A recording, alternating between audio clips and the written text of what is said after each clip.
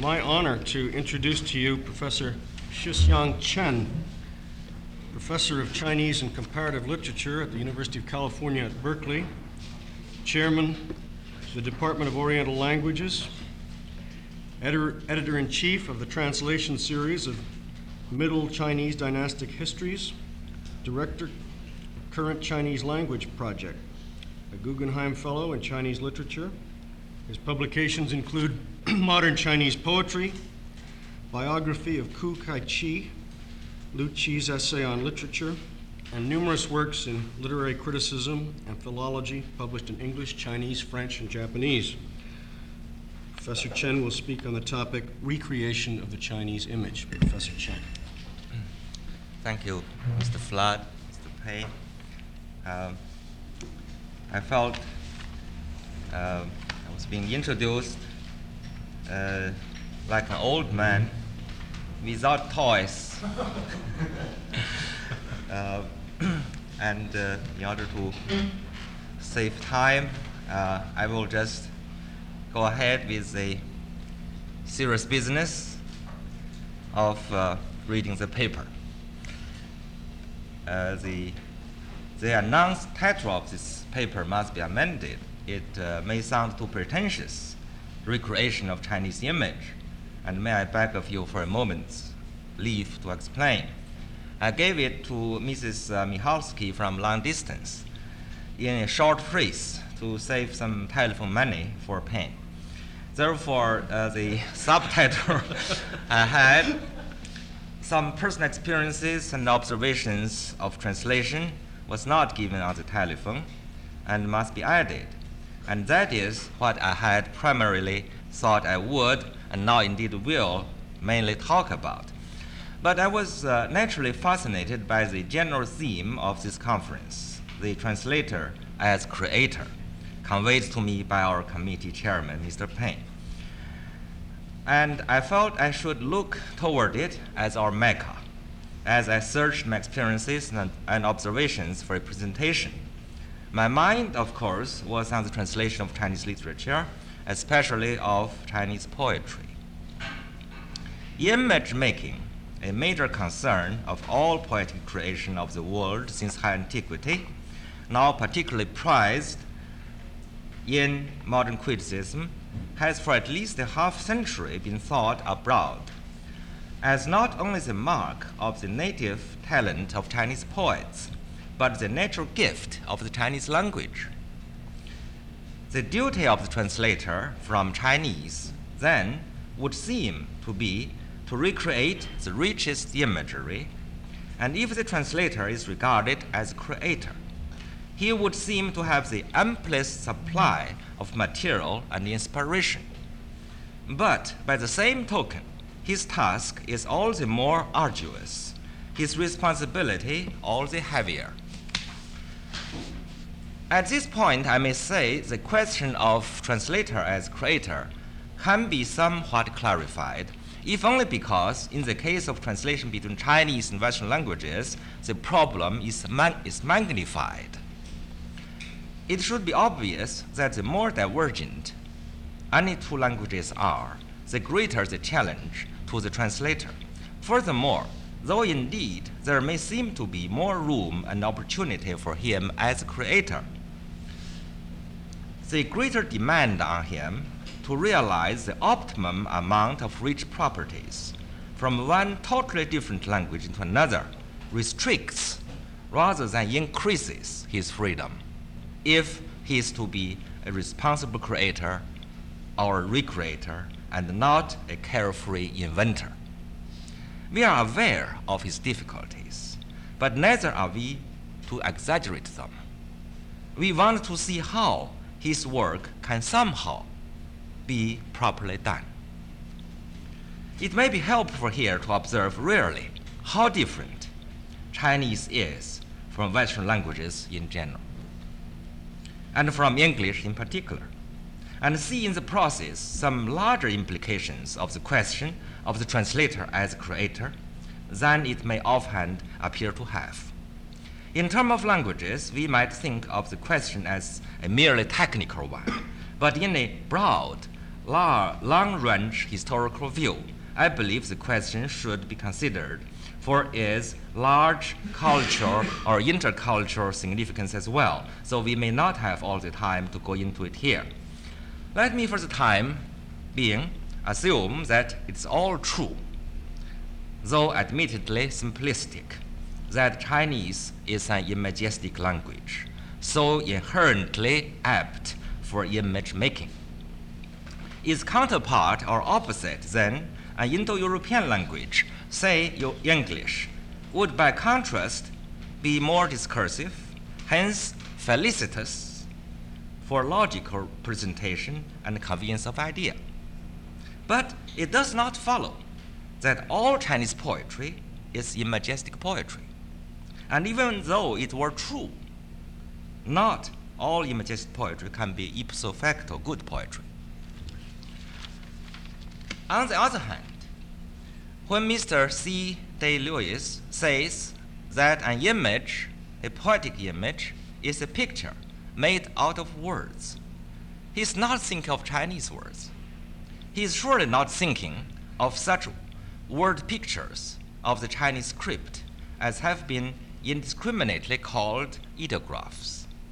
But he is referring to such marvelous image as made in English words, by Merides, for instance. Dark grows the valley, more and more forgetting. Or that by another poet in a line perhaps just as familiar and admirable, a rose-red city half as old as time. Of cities and time, the Chinese genius has produced equally memorable poetic images. The Tang poet Wang Jian, whose date is 750 to 835, has left us this one. 天南多鸟鸣，州县半无城. And much earlier in the 4th century BC, Qu Yuan in his Li Sao, known as The Unconscious Sorrow in English translations. Mr. Payne was the first one who brought it out, which is perhaps the most celebrated work of all Chinese poems, presented at the climatic point, the unforgettable image of irrevocable time expressed in utter despair. 诗皑皑即将披兮. Now we may consider, is it a sensible question to ask whether the Chinese couplet by Wang Jian and the line by Qu Yuan are more imagistic or imagistically more effective than the English lines earlier quoted? At this very moment, I think it's safe for me to assume that among this distinguished audience, no matter how enthusiastic about Chinese poetry, many of us may not feel the Chinese lines imagistic at all, not to say more imagistic than English lines. I can imagine the polite murmur that despite the sonorous pitch accents and distinct cadences, we do not understand what they mean. And it would not improve matters much if I wave at you or even project on a screen for you, thus to see the manuscript on which the 16 Chinese characters were written. The characters, the word pictures, as ideographs, bless the heart of Mr. Pound, just do not perform the instant magic. Through the language barriers, poetic images, or poetry for that matter, cannot just be, but in due respect to Ms. McLeish, must mean, as they cross the cultural and linguistic border. It is the translator's task to make them mean as they be. And if he brings them into being, into such being as poetry must be in another language, his process, whether through hard labor or inspiration, is not short of being creative. Let us see how the Chinese couplet and line, so beloved of their native, sensitive readers as unforgettable, soul-stirring poetic images, can be recreated in translation, and how the results make them stand beside and emulate their peers in English originally created. Along with a rose-red city half as old as time, the Chinese couplet says through other valley, in the southern land many birds sing, of towns and cities half are unwalled. Half are unwalled. And the line of Qu Yuan, through much of my hard labor, now come in as well as be. Time, pallid and opaque, soon will be setting. This, I hope, may find kindred company with the lines of incomparable melancholy beauty praised so highly by Yeats of Robert Burns. The white moon is setting behind the white wave, and time is setting with me, oh. I do not know, of course, the exact process of Whaley's inspired translation, but I can tell his way of discriminate, though subtle and slight, elimination and addition, not being at all bound by the Poundian popular etymology or the grammarian's literalism. But more important, his sense of the wholeness of the relationship among all the words, which would only fall apart through etymological reproduction, or would become through the overplay of the word pictorial ideographic fancy only a puzzling heap of broken images of a mutilated kaleidoscope after Christmas Eve. Last but not least is his sense of euphony, of the original as well as his translation. We know it is but a vain hope to reproduce the exact sounds of one language, including even onomatopoeia, in another. But the quality of the euphony in the original, especially when it subtly contributes to the poetic expression, giving it such a total sense of sound, form, sense, and feeling, as any successful poetic image must be, can and should be grasped by the translator in his most sensitive and alert reading. And when he is able to reproduce the quality, his simulation transcends the mere sounds, but carries over or distills parts of them to fit the total effect of another language for its feeling and sense, as well as the euphonic expressiveness that is transformed. In such an instance of intense, complete alertness, resulting in such imitation, the translator's state of mind, as well as his accomplishment, deserves to be called creative. It is no less than genuine mimesis of high order. For a good reader of both Chinese and English, trained to be sensitive about imagistic effects, and I hope for the good audience here, now somehow tuned up, as it were, to the fusion of sound, sense, and vision, 天南多鸟鸣，州县半无城 is quite like in the southern land many birds sing, of towns and cities half are unwalled. If the English lacks the melodic sonority of the Chinese pitch accents, it compensates by a greater number of nasal consonants to echo richly the original symphony, and just enough additional light sibilants and open vowels to modulate it. We are aware that the analysis of sound effects on the expressiveness of poetic sense is often a tricky game, and may be only an appreciative afterthought. The inspired translator, in this case Mr. Arthur Willey, might be most likely not at all conscious of the phonological counterparts when he recreated these lines. But while sound and its literal meaning in linguistic convention must be exclusive to each language, we may believe with Sir Richard Paget that there is the universality of language as gesture in its primary or primeval expressiveness, which is shared by all races despite latter-day cultural differentiations. This, I think, is precisely what Muriel Rukeyser calls, as she did so brilliantly yesterday, the equivalent music. The thing that she says is beneath all languages.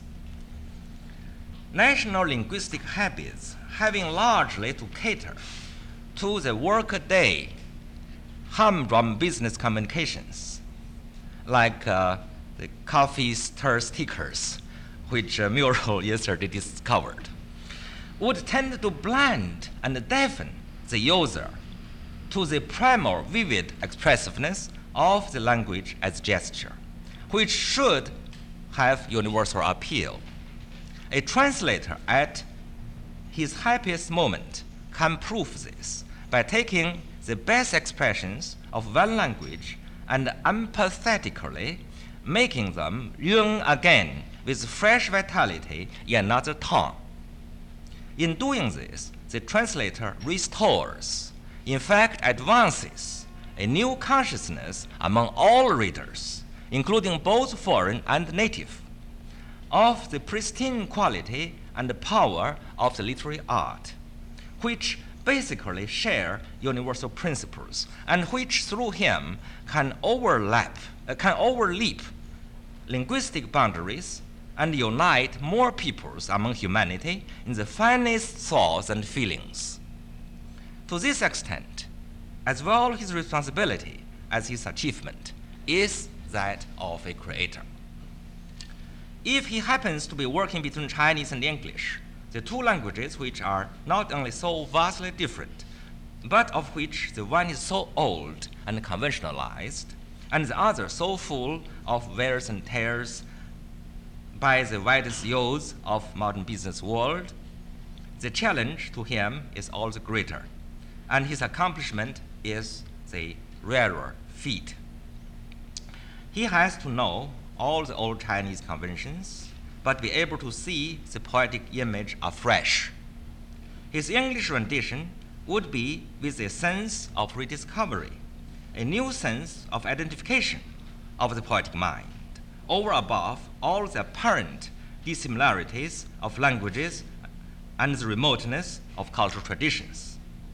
I think I can fairly assume that Mr. Whaley had experienced the music of La Belle Dame sans Merci, as well as the image of a rose-red city half as old as time, when he rendered in the southern land many birds sing, of towns and cities half are unwalled. A thrilling sense of identification is there, with some of the Chinese musical thought carried over, as well as that of English revived. But he copied none, for he, as a translator of unfailing fidelity, thus created.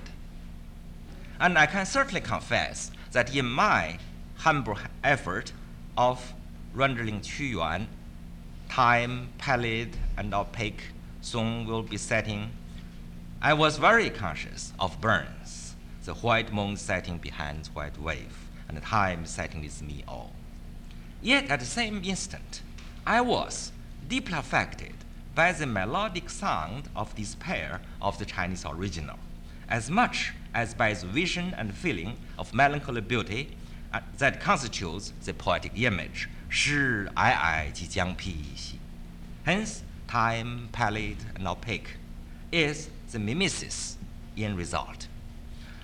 I must say also that at the moment my attention was raised above the word picture or individual ideographs, and even the original grammatical construction, though my comprehension had initially been firmly rooted in them.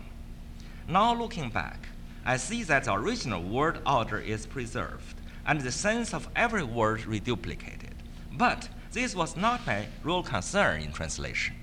I read the line until I saw before me the poetic image of time. There appeared the eerie vision of dimming but ever-haunting light, as if also audible with the mocking voice of irrevocable fate, distant but distinct, which the poet at the climatic moment of his lament recognized, when in deep anguish resounded his outcry.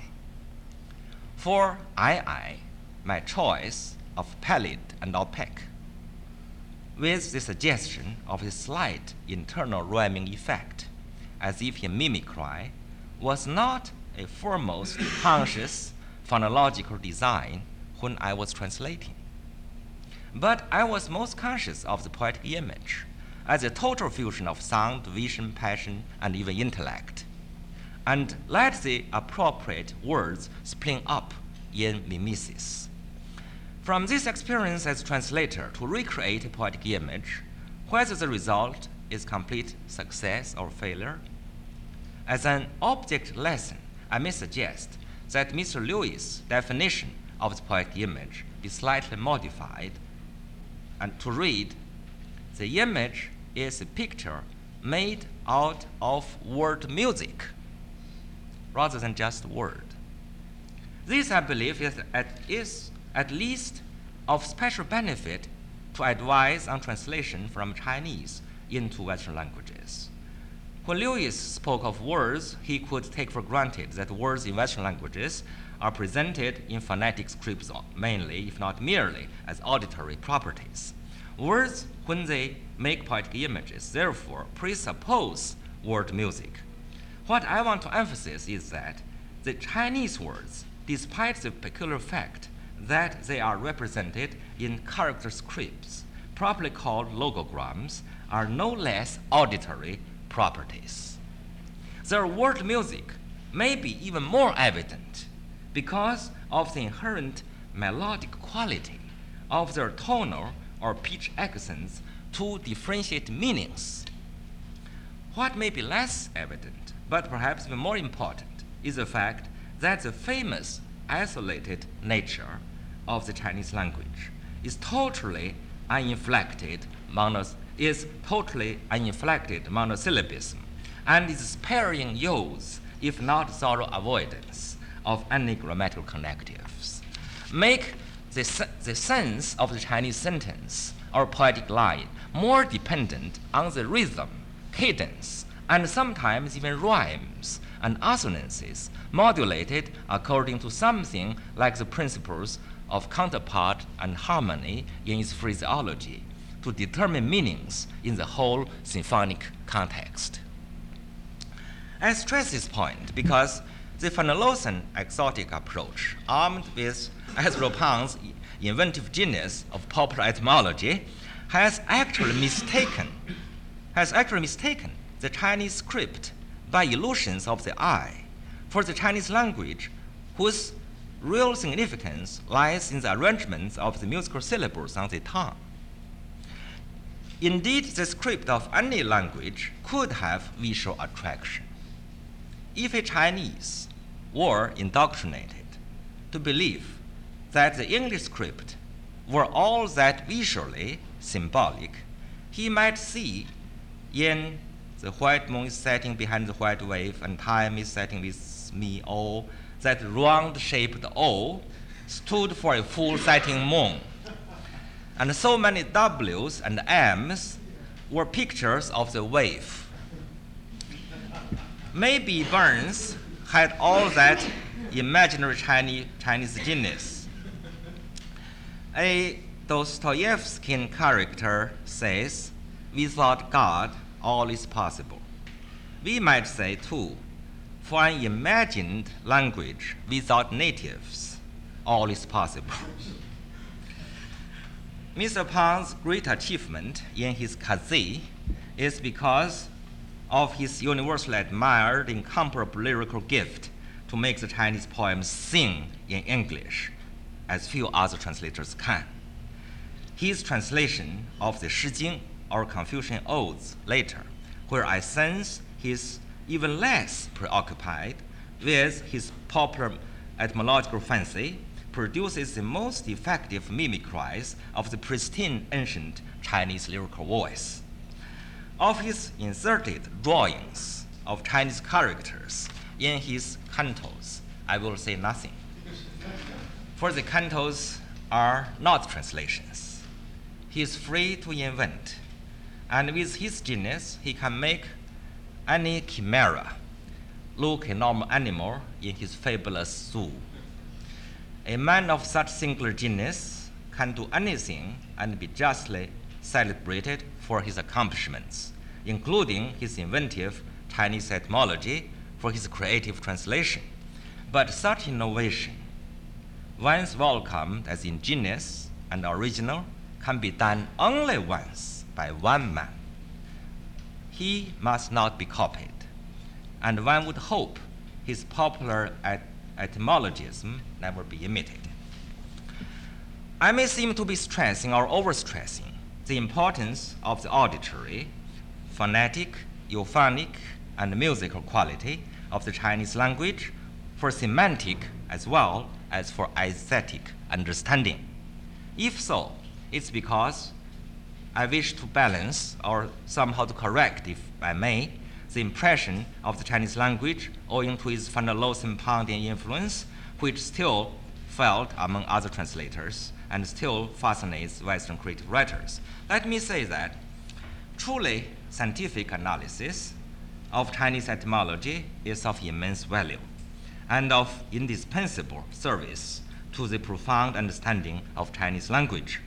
But even then, it must be remembered, as serious philologists have long since agreed, that it is the phonetic parts or phonetic cognates, not the radicals or so-called signifiers of the characters, that reveal the primary etymons of the words. The pictorial ideographical aspects of the character script serve as, at best, for the native writer and reader, and should for any translator, therefore, as only reminders of certain associative meanings. Most often only as second thought, as decoratives. It is how the words sound, especially how they modulate in relation to the rest of the sentence or the whole work, and not how they look when broken into isolated bits that rarely matter to the intended creative or mimetic sense.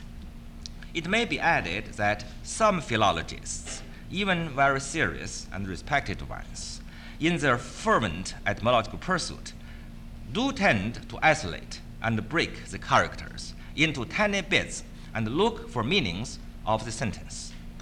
It is like what Bernard Berenson once said, I think, of some 19th century German critics, that they break a watch into microscopic tiny parts and want to hear how it ticks.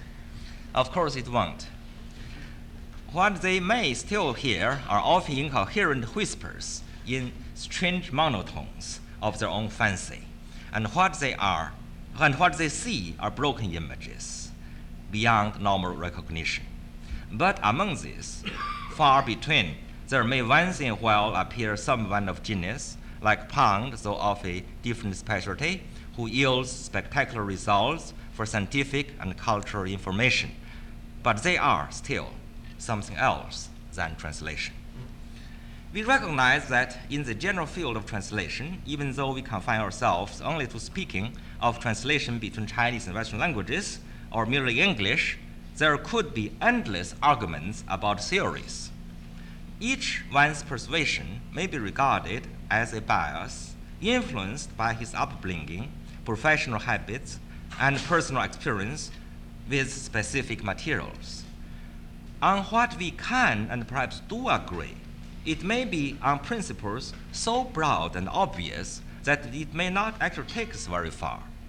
However that may be, let us try at least for a moment to pursue the broad area of agreement and see how or whether it may possibly be made somehow to work in practice. And my emphasis is on practice. Thorough comprehension of the original, we say, and perfect representation of it in translation can certainly be agreed on as the ideal. But this proposition we may find to be not only utopian, as all ideals are, but on close examination to be antinomous. This antinomy, I hope, will be instructive. For thorough or nearly thorough comprehension of any great work may be much better represented in a huge volume of analytical criticism than in translation. and perfect representation in at least the material sense is as impossible for any creative artist as for the translator, unless it be entire replica.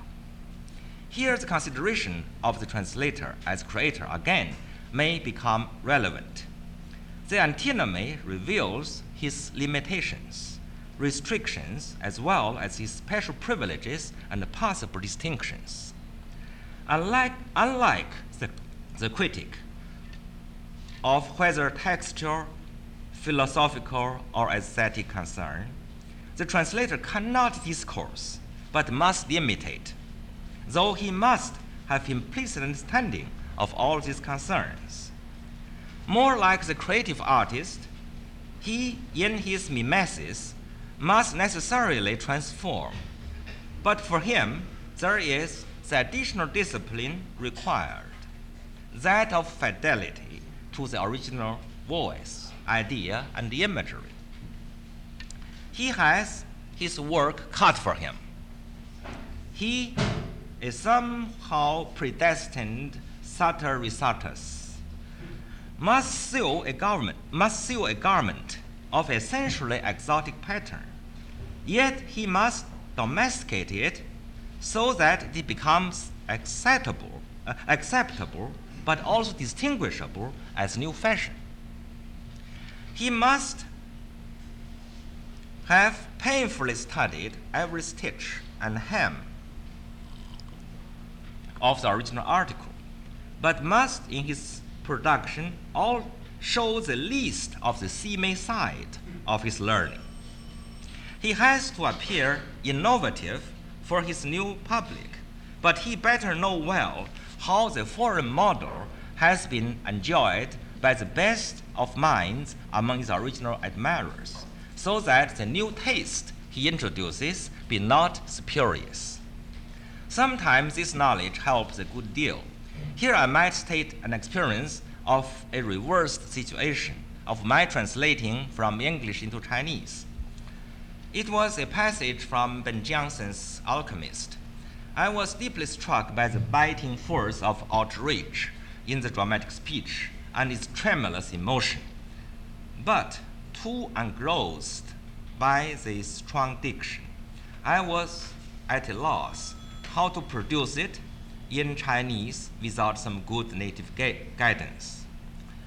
I needed the help of those who were brought up with the tradition and who must have read the original much better than I. Then I noted Mr. Ivor Winter's admirable analysis of Johnson's